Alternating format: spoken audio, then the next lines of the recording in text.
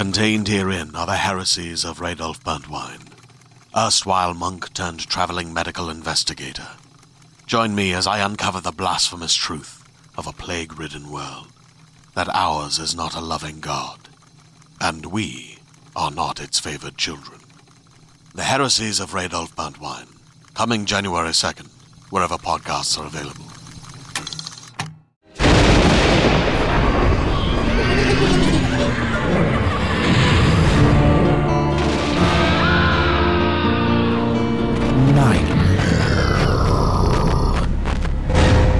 Welcome to the Nightmare Magazine Story Podcast. I'm your host, Jack Kincaid. Nightmare Magazine is edited by John Joseph Adams and Wendy Wagner. The stories of this podcast are produced by Skyboat Media, directed by Stefan Rudnicki and Gabrielle DeCure, in association with Jim Freund. Our first offering for the July issue is Antripuu by Simon Strantzas. The story is read for you by Stefan Rudnicki. Antripuu is copyright 2019 by Simon Strantzas. Simon Strantzas is the author of the critically acclaimed short story collections Beneath the Surface 2008, Cold to the Touch 2009, Nightingale Songs 2011, and Burnt Black Suns published in 2014 by Hippocampus Press.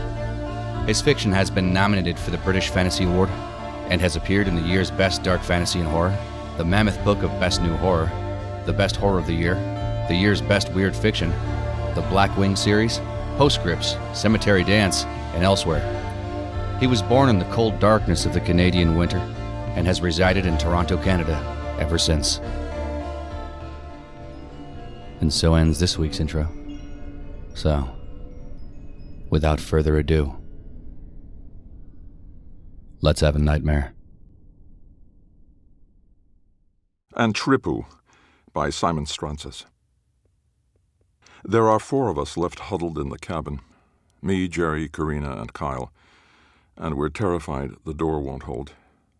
Karina shivers so uncontrollably. Her teeth sound like stones rattling down a metal chute. Kyle begs her to quiet down. But her teeth aren't making enough noise to matter. Not compared to the howling storm. It comes in gusts that build in slow waves, rhythmically increasing in both volume and strength until a gale overtakes the cabin, pelting the windows with hard rain. The cold draft pushes past us, while we tremble on the floor wishing we were anyplace else. Still, the draft's not the issue. It sneaks beneath doors and crawls down the chimney, and these are things we may not like, but we expect.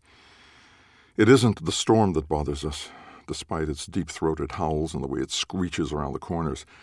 The problem, instead, is what's beneath the storm, mimicking the howls of the storm, trying to coax us into opening the door and letting it in.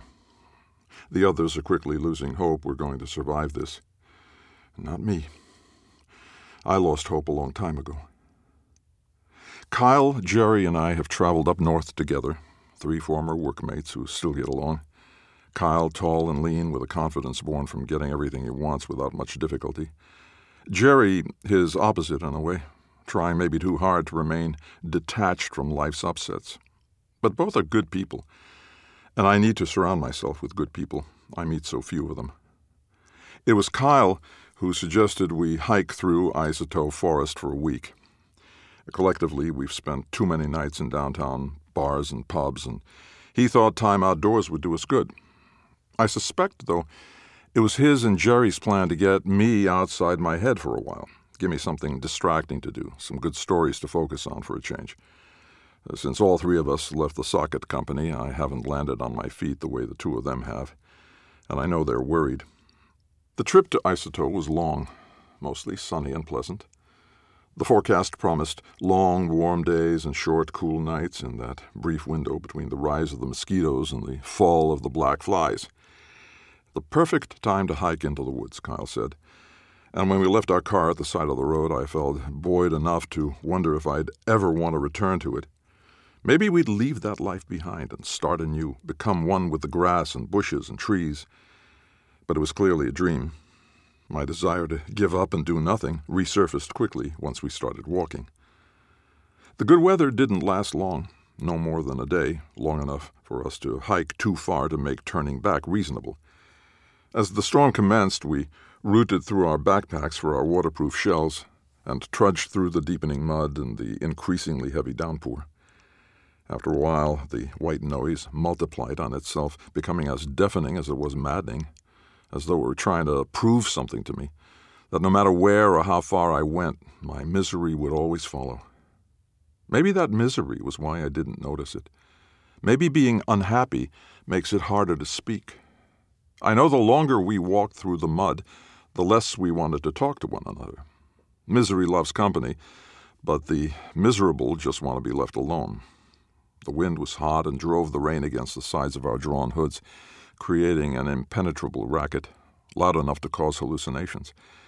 Kyle did his best to convince us the storm was abnormal and temporary, and that it would be sunny again soon. It sounded like just another story to me. We hiked single file, picking our way between tall old trees. Kyle led the way, Jerry close behind. But I couldn't keep up with their strides. The mud was too thick and sucked my boots down no matter how many stones I stepped on. Wet leaves clung to me, their weight slowly building. I heard only my panting breath over the rain, interrupted by the scratching of low-hanging branches against my hood, and I saw only the gray of heavy sheets of rain. With each deaf and blind stumble forward, I sensed something was wrong, and that sense quickly turned to fear. Cold, irrational, debilitating fear. I kept quiet, told myself the story that everything was fine, that it was only my depression rearing up. But when I peered ahead, I saw the shimmer of movement like some giant thing unfurling. I screamed, and Jerry spun, but I knew he saw nothing. Even Kyle asked what was wrong. I was dumb, unable to do anything more than point.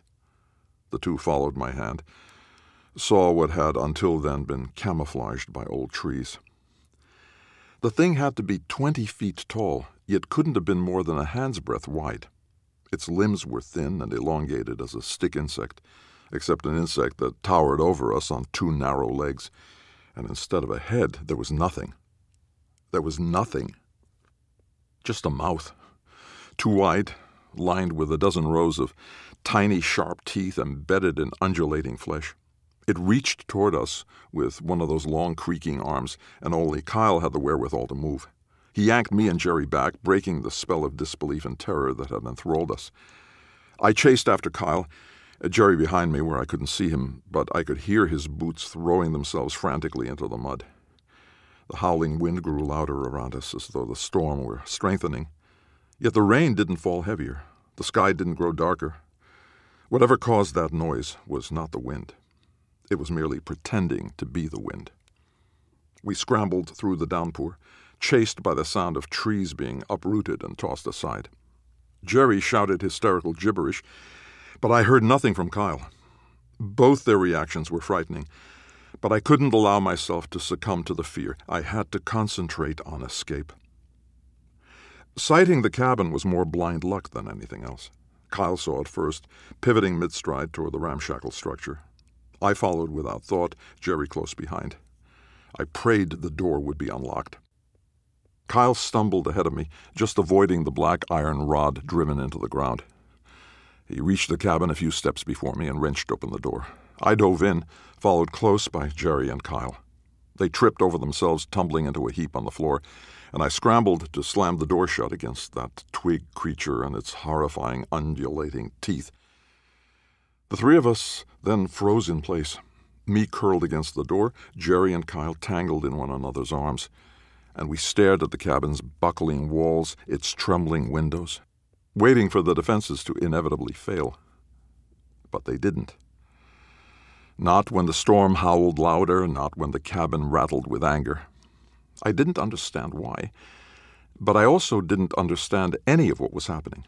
The swelling of wind and rain against the cabin eventually subsided, and we three instinctively knew that whatever that half-seen thing between the trees was, it had retreated back into the woods to wait for us.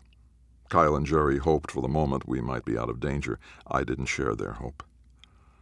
The two disentangled themselves from one another and stood. I thought Jerry might be crying, but didn't want to ask. I was worried the truth might cause me to do the same.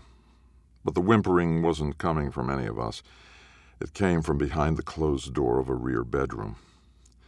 It was Kyle who decided to open it, despite my protests, and Jerry who stood close with a wooden chair held over his shoulder as a makeshift weapon. I stayed back and waited for whatever they were letting free to kill us. And Karina and Weston, behind the door, waited for the same. We found them kneeling on the floor, clutching one another in fear. Karina's eyes were pressed closed as she repeated Antripuu below her breath. Tears streamed over her quivering lips. She screamed when Kyle touched her shoulder, awakening her from whatever refuge she'd retreated into during the storm's onslaught. Karina was petite, with dark hair that matched her dark, harried eyes, while Weston was tall, blond, with a football player's shoulders. We found out they'd been hiking in the woods as well, and like us, they'd become lost in the unexpected storm when their compass failed to steer them out of it. They were in the midst of staking their small tent when the wind took it and lodged it in the trees. Then one of those trees proceeded to eat that tent. Karina knew what she'd seen even if Weston didn't, and what she was still seeing whenever she closed her eyes. Antripuu. It was the name she'd said earlier, though she denied it. None of us knew what it was, and Karina didn't want to talk about it. She would only say the sight of it sent her and Weston running, their gear left behind in the forest to rust and rot. The five of us sat in a circle, Karina and Weston on the couch, Jerry on a small stool he dragged over, and Kyle and I on the floor. I had tried to light a fire earlier, but the stove wouldn't open, and even if it had, seeping water had already made the pit an ashy swamp. No one said anything for a long time. We just listened to the howling and the rain as it ebbed and flowed. Every so often, one of us would startle, certain we saw something in the window. But it turned out to be nothing. When all that was left was darkness, I thought we should sleep in that rear room, hidden and protected, but Kyle wouldn't entertain it. He did not want us to give in to the fear. I didn't know how to tell him I already had a long time ago. Nevertheless, I sat in the front with the rest, sharing my sleeping bag with Jerry so Karina and Weston could use his. I was so exhausted from the hike and the subsequent terror that even my anxiety couldn't keep me from sleeping until morning. When I woke, there was still no sun, but the black had given way to dark, drab gray. I felt the opposite of rested as I struggled out of my shared sleeping bag. Karina was already up, looking out the window at the half-dozen black metal rods planted in the ground and encircling the cabin. Each had a chain leading from the top into the mud. I asked if they were what was left of a fence, to which she shrugged. Then I asked her if they had something to do with Antripuu. She shuddered. An Antripuu was a spirit, she whispered. A forest elemental her grandmother had told her about. But it wasn't real, she said. It was just a story from the old country. What did the Antripuu want? I asked, but Karina wouldn't answer. Kyle woke then, but I suspect he'd been pretending to sleep while listening to us because he rose unmoored. We didn't repeat anything, and he didn't ask. All he did was sit quietly with his face in his hands. When Jerry woke, he looked at the three of us and moaned. Only Weston appeared inured to the storm, emerging from the room chipper and relaxed. He decreed the night before an aberration, a shared delusion that leapt from him and Karina to the rest of us, or vice versa. Despite our arguments, he assured us that we hadn't seen anything but the storm playing tricks on us. But now the storm had weakened. It was already getting brighter, he claimed, though it seemed no different to me. He laughed then, maniacally, as though in the grip of depression or delusion. I was understandably concerned. He suddenly announced he was leaving. We urged him to reconsider, but he was decided, and even Karina's pleas would not deter him. Weston assured us that once he reached a park ranger or some authority in Isotope Forest, he'd report what happened and insist on our rescue. We told him again it was too dangerous, but he asked about our alternate plan. Was it to stay hidden until we starved to death? None of us knew how to respond. We looked to Kyle, and after a moment he acquiesced. Weston was right. Someone had to go. With great trepidation, we unlocked the door, and he stepped out, invigorated by his imminent escape from captivity. Clouds hung overhead, heavy and potent, while mist had risen from the ground to mirror them. Weston kissed Karina, and shook hands with me, Kyle, and Jerry, and again told us not to worry, and that he would see us soon. We stood in the doorway and watched him walk off with the pack we'd assembled for him, following the makeshift path toward the trees. He whistled something jaunty as he passed the black rods, the sort of tune one might whistle on an invigorating summer's walk. When he was almost at the trees, he stopped and turned to wave at us, and from the mist behind him rose the Antripuu. We screamed, but I don't know if there was time to hear us. A roar like howling wind, and Weston was up in the air and gone, swallowed whole in a single motion. I came to my senses inside the locked cabin, while around me Karina was trembling and Jerry sobbing. That was when I understood how bad things had gone. Once the Antripuu appeared, Kyle had dragged us inside before we were noticed, but now he stood at the window stone-faced, watching the day increasingly darken. It was too early for night's approach, so it had to be clouds gathering, blocking the remaining day while lightning flashed and thunder jolted the ground. We looked at one another, then crawled and shuffled towards the middle of the floor and huddled together as a deluge of rain hammered the cabin. When the wind turned, in volume and in force, howling as it had the 2 days and nights prior, I was tempted to surrender and follow Weston out the door. I couldn't take it anymore. I couldn't do it. That was when Karina slapped me across the face so hard I tasted blood for the next hour. But at least my head was screwed back on right. We won't escape the forest. That was clear the moment Weston was devoured. Our car is days away, and Karina doesn't know where she and Weston left theirs. Even if she did, he carried the keys. We will not be rescued. We will not get away. Which means there is no consequence to anything we do. Nothing could be worse than what already awaits us. So we spend the night arguing what we should try and when. Jerry wants to wait the storm out, but I don't think that will stop the Antripuu. Karina called it a storm bringer, and as long as it stays, so will the rain and wind. Like Weston said, there isn't enough food to hold us long. We pile it in the middle of the floor, and there's no more than a day's worth. We could ration, but the more we stretch it out, the hungrier and weaker we'll be, and we need our strength. It seems so impossibly insurmountable, but Kyle forces us to press on. It takes him until dawn, but he rallies us. Even with the sound of the storm outside, even with the flashes of lightning and of the Antripuu circling, he tells us we can make it, that we can survive. We just need to stick together and stick to the plan. Once we lose hope, he says, we're dead. It's a good story. I'm not sure I believe him, but I want to. We distract ourselves from the howling by sharing bits of ourselves. I learned things about Jerry and Kyle I never knew, like how when Jerry was 8 he lost his father in a bar fight, and how Kyle never graduated high school and got his GED much later. And I learned things about Karina.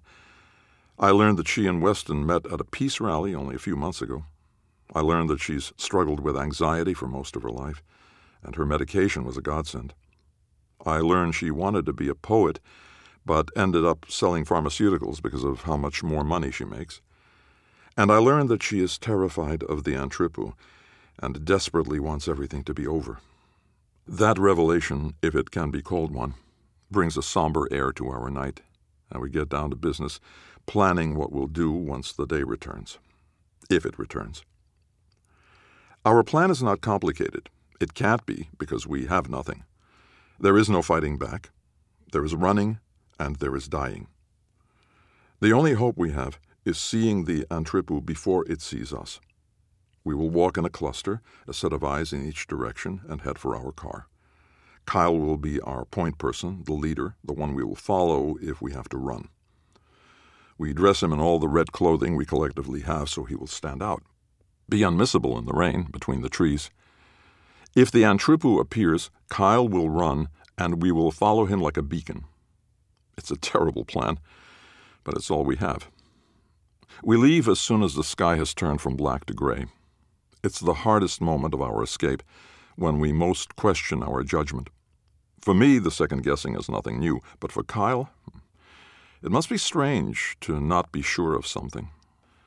It takes our cluster some time to find our rhythm, and we worry with each stumble or falter that the Antripuu is ready to strike. But it doesn't, and we are in step by the time we reach the black iron rods. We don't stop long enough to inspect them, but in the morning light I see they are not the remnants of a fallen fence. The chains are not linked together, but instead to metal collars partially sunk in the ground. Poking through the waterlogged mud are yellowed bones, and I shift my eyes away, not wanting to think about why the animals were chained, or if they were animals at all. I hear only rain pelting my shell and the howling wind. I concentrate on the trees, scanning for the Antripuu. There isn't energy left to speak, and if the others do, the din is too great to hear. It doesn't take me long to conclude we're fools, and that we should turn back. Out in the storm, with that thing stalking us from behind the branches, my anxiety coils tight and threatens to explode. I can't imagine how Karina is faring. I feel her trembling beside me. I want to tell her the only way through is to ignore the fear, push it down, and forget it exists. But I can't help her. I can't help anyone. I'm on the cusp of losing everything, and I don't know how to stop it. The four of us move as a unit through the pouring rain. Jerry is surprised the tree canopy doesn't better protect us, but it's clear the trees have given up. Alone in the middle of Isotoph Forest, insignificant and alone. I wonder if they're any different from me. It's as though my every suspicion about the world has been proven true. There is something out there that wants to destroy me. I haven't been imagining it. No job, no partner, no prospects for either. Watching my friends excel while I fail repeatedly. Until now, I assured myself I was wrong and things would get better. But now that I'm trapped in this downpour, surrounded by deafening winds, and stalked by a creature who craves my destruction, it's become clear I'm right where I belong. The screaming is sudden, but I don't know from whom or where. The sound is sliced by the savage winds and rain. Kyle is already a red blur, bounding ahead through the storm, and I am running before I'm aware I'm doing so. I don't turn to look for the Antripuu. I don't turn to look for Jerry or Karina either. I just pray I'm running fast enough. The mud tries to slow me, but I defy it, hurtling over logs and debris. Kyle's red clothing slips in and out of sight as he moves between the trees, looking for the swiftest path to safety. The forest spins, my vision confused and disrupted in a perpetual state of vertiginous mayhem. Then at some point I realize I am still running, but the red blur ahead of me is gone. I cannot panic. I will not panic. I keep running straight, hoping to catch another glimpse of Kyle in his red clothing, or of anybody at all. At least anybody real, anybody who is not a mirage of streaming water and shadowy branches. A ghost from my past skittering into the spaces between the trees. Repeatedly I see an illusion of the Antripuu hovering overhead, but I don't stop running as hard as I can. I run until I can't do it anymore. Until the adrenaline boost wears off and I find myself staggering through the woods, nearly falling over every root or upturned stone. When I can't go on, I throw myself into the mud behind the tree and wait for whatever is coming. It's only when I've stopped that my body demands more breath. My limbs rattle and my digits spark as I try to get myself under control. I will not think about the others. I won't. I close my eyes and listen for the howl of the Antripuu. But if it's there, it's hidden behind the static of rain on the leaves. I hold no hope I'll see anyone again. Not Jerry, not Karina, not Kyle. I could call out their names, but I don't have enough breath to pretend. The Antripuu has found them. I am utterly alone. We did not plan for this. I have only the vaguest notion of where the car might be, but I start moving nevertheless. Without hope, there is nothing left but the illusion of hope. The treetops above creak and bend, but I do not see the Antripuu looming among them. I take a hesitant step into the open, then another, and still there is nothing. As I move through Isotoph Forest, my equipment, food, and friends gone, I question why this is happening, what I've done to cause it. The thought consumes me as I watch the trees, hoping I'm still moving toward the road, toward the car, toward escape and salvation. I catch sight of red again between the trunks ahead, the briefest glimpse of Kyle. I yell, despite it being impossible for him to hear me through the rain, and he stops. I stop as well. I can make out a red blur through the haze, waiting for me to catch up, and for the first time I feel hope. Kyle has survived, and if he's survived, the others have survived as well. They have to have. They have to. I squint, hand on my brow to keep the streaming rivulets out of my eyes, but I can't see any sign of them. They're not behind me either. But maybe, I hope, they found their way past me when I became lost. Maybe they're up ahead. I turn back, calling out to Kyle to tell him I'm coming, but he's gone. The red blur is gone. I run forward, screaming his name despite my breathlessness, each footfall a jarring thud in my ears. The trees ahead cluster tighter, their branches springing lower to the ground, and the mesh of twigs and leaves scrape my skin. I raise my hands to protect my face, sacrificing them to the long scratches and tears. Everything in Isotope Forest is hungry for my blood. When the lattice of branches suddenly opens, I'm spit out over an unexpected ravine, and I spin and flail over the edge. I don't remember the fall, only coming to my muddled senses, sitting waist-deep in rushing water, staring up at the narrow opening too far above my head to reach. Dazed and bruised, my head buzzing, I raise my aching hand, and it's clear my arm is broken. It's much too thin, and flexing it feels like someone slowly pushing a dull knife into my flesh. I cough, and everything hurts. In the gap above, there is a glimpse of movement, a momentary red blur. It's Kyle. He's found me. I see his arm stretch over the side for me, and I'm elated. I call up through the rain as I reach to take his hand. My ringing head, though, keeps insisting something is wrong, something I'm not seeing. But I can't focus on what. Not until my fingers graze Kyle's overlong arm and I jerk my hand away. The Antripuu's body resolves between the drops of rain, standing astride the chasm's opening. Its unhinged mouth grinding against the crevice's opening, too wide to fit through, but wide enough to show me the row after row of undulating flesh and teeth within. I smell its fetid breath, the odor compounded and worsened by the rain, and I slide my broken body down farther out of reach until all but my head is submerged in the water. The Antripuu, frustrated, struggles against the solid rock, stretching its long spindle arms to snatch at me. I can see the tattered remains of the clothing we'd given poor Kyle tangled around its knotted limbs, and the sight unleashes the anger and frustration I've been carrying much longer than I've been in Isotope Forest. I scream at the Antripuu to leave me alone, to ask it what I've done that's so horrible, so absolutely vile as to deserve this, any of this. What have I done to deserve having my only friends taken from me? To deserve losing everything I've ever loved? My home, my career, my sense of self? What have I done that's so awful that my dreams should fail, that any promise I ever had should wither away? What have I done to deserve sitting here alone, deep in water and muck, pounded by rain so heavy it's like rocks, chased by a spirit or a god or figment of my imagination until my body is destroyed and I have no choice left but to curl up and die? What have I done that is so bad that I deserve this life? The Antripuu doesn't have the answer. All it has is a howl like a thunderstorm, and a hunger to consume me. Hopeless, broken, and alone, I wonder why I even bothered to fight. The voice beneath the howls is a mirage. It must be.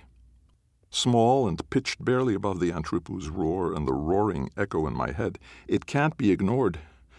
Even as I focus my attention on the creature pacing above and wonder how much longer I can hold on. The voice sharpens, grows insistent, and needles into my thoughts, forcing me to turn my head, to take my eyes off the Antripuu. On the edge of the ravine's crevasse, a short distance away, disheveled and panicked and skittish, is someone it takes a moment to realize is Karina. Through the heavy storm and my concussion, I see her eyes are wide and fearful as she watches the Antripuu. If it sees her, it's too busy grappling with how to best reach me to care. She creeps near enough to ask if I'm able to move. I tell her I'm not sure. She tells me I must. I wait until the Antripuu steps away from the crevasse in search of a solution. First, I try to straighten my bent knee stuck in the ravine's muddy bottom. It's painful and exhausting, but I manage to free it. And immediately the rushing water carries me forward. I use my good arm and the drag of my legs to slow myself before submerged debris tears me open. Karina races along the bank to keep me in sight, while I try to remain as silent and as invisible as possible. The Antripuu returns to the place I was shortly after I've gone. I can see it through the widening opening of the crevasse. Circling the spot it last saw me, frustrated and confused, and I almost feel... No, I don't feel anything. I'm numb to everything but my throbbing pain. Karina's harried face appears periodically, peeking over the edge of the ravine, urging me on. The ravine's banks eventually slope downward. The 8-foot banks become 6 foot, then 4, then only 1. Low enough that Karina can wade into the ravine and grab my battered and exhausted body before I float away. She manages to drag me from the water and onto the bank, where I lie on my back and let the rain shower my face. Staring into the churning, clouded sky, my body continues to feel as though it's floating, and I wonder if any of this is real, if I'm not actually still in the ravine, swept away by the current.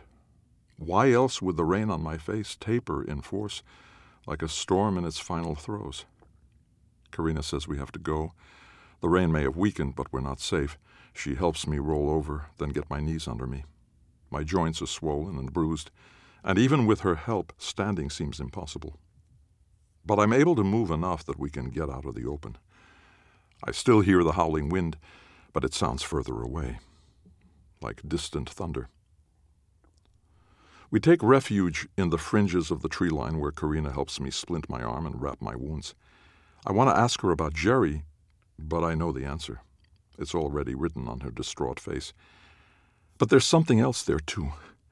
A perseverance that illuminates from beneath the scrapes and dirt and keeps me from losing hope.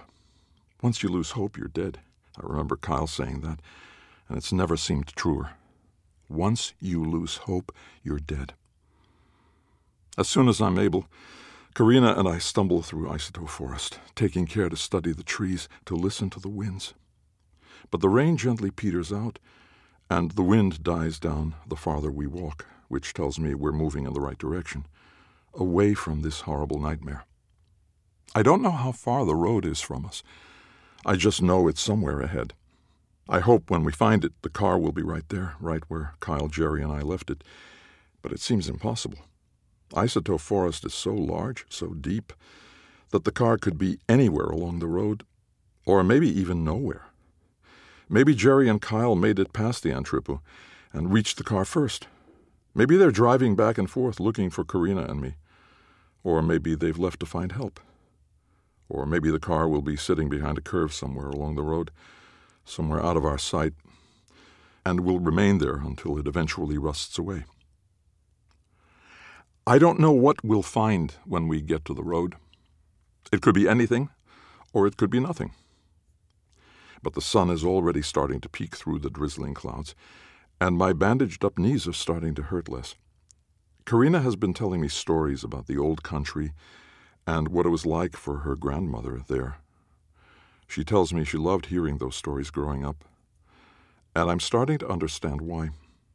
A good story can make you forget about the bad stories, even if the bad stories are all you want to believe, all you've ever told yourself.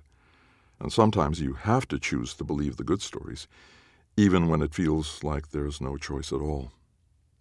I've almost forgotten all the bad stories I know as Karina helps me limp through the trees. I think I hear the sound of a car engine somewhere in the distance. Or maybe it's the roar of wind echoing through the forest. It's difficult for me to be sure. All I can do is hope.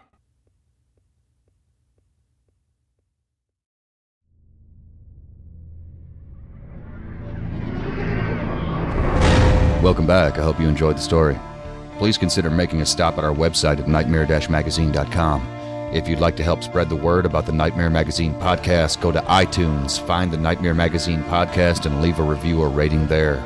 Nightmare Magazine is published by John Joseph Adams. If you haven't already subscribed, check out our many options at nightmare-magazine.com/subscribe. The stories of this podcast are produced by Skyboat Media, the most respected independent audio production team on the West Coast. They are headed by the Audie and Grammy Award-winning narrators Stefan Rudnicki and Gabrielle DeCure. You can check out Skyboat Media's website at skyboatmedia.com. Post-production is in association with Jim Freund.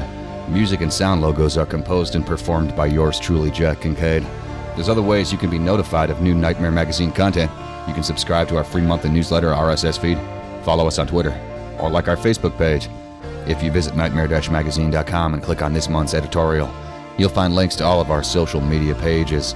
This podcast is copyright 2019 by Nightmare Magazine. Thanks for joining us. Sleep tight.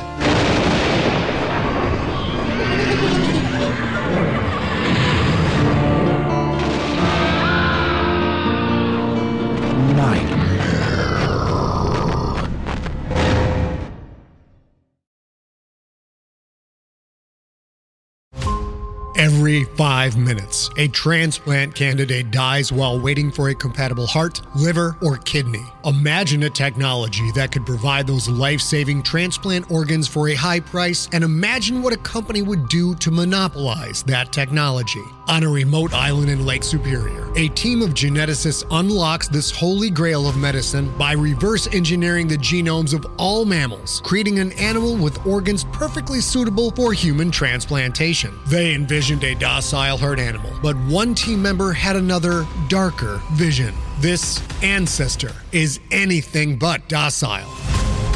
The team's work spawned something big, something evil, something very, very hungry. Ancestor is a complete serialized fiction podcast by #1 New York Times bestselling novelist Scott Sigler, with all episodes available. Binge the entire story now on Apple Podcasts, Spotify, or wherever you listen to podcasts.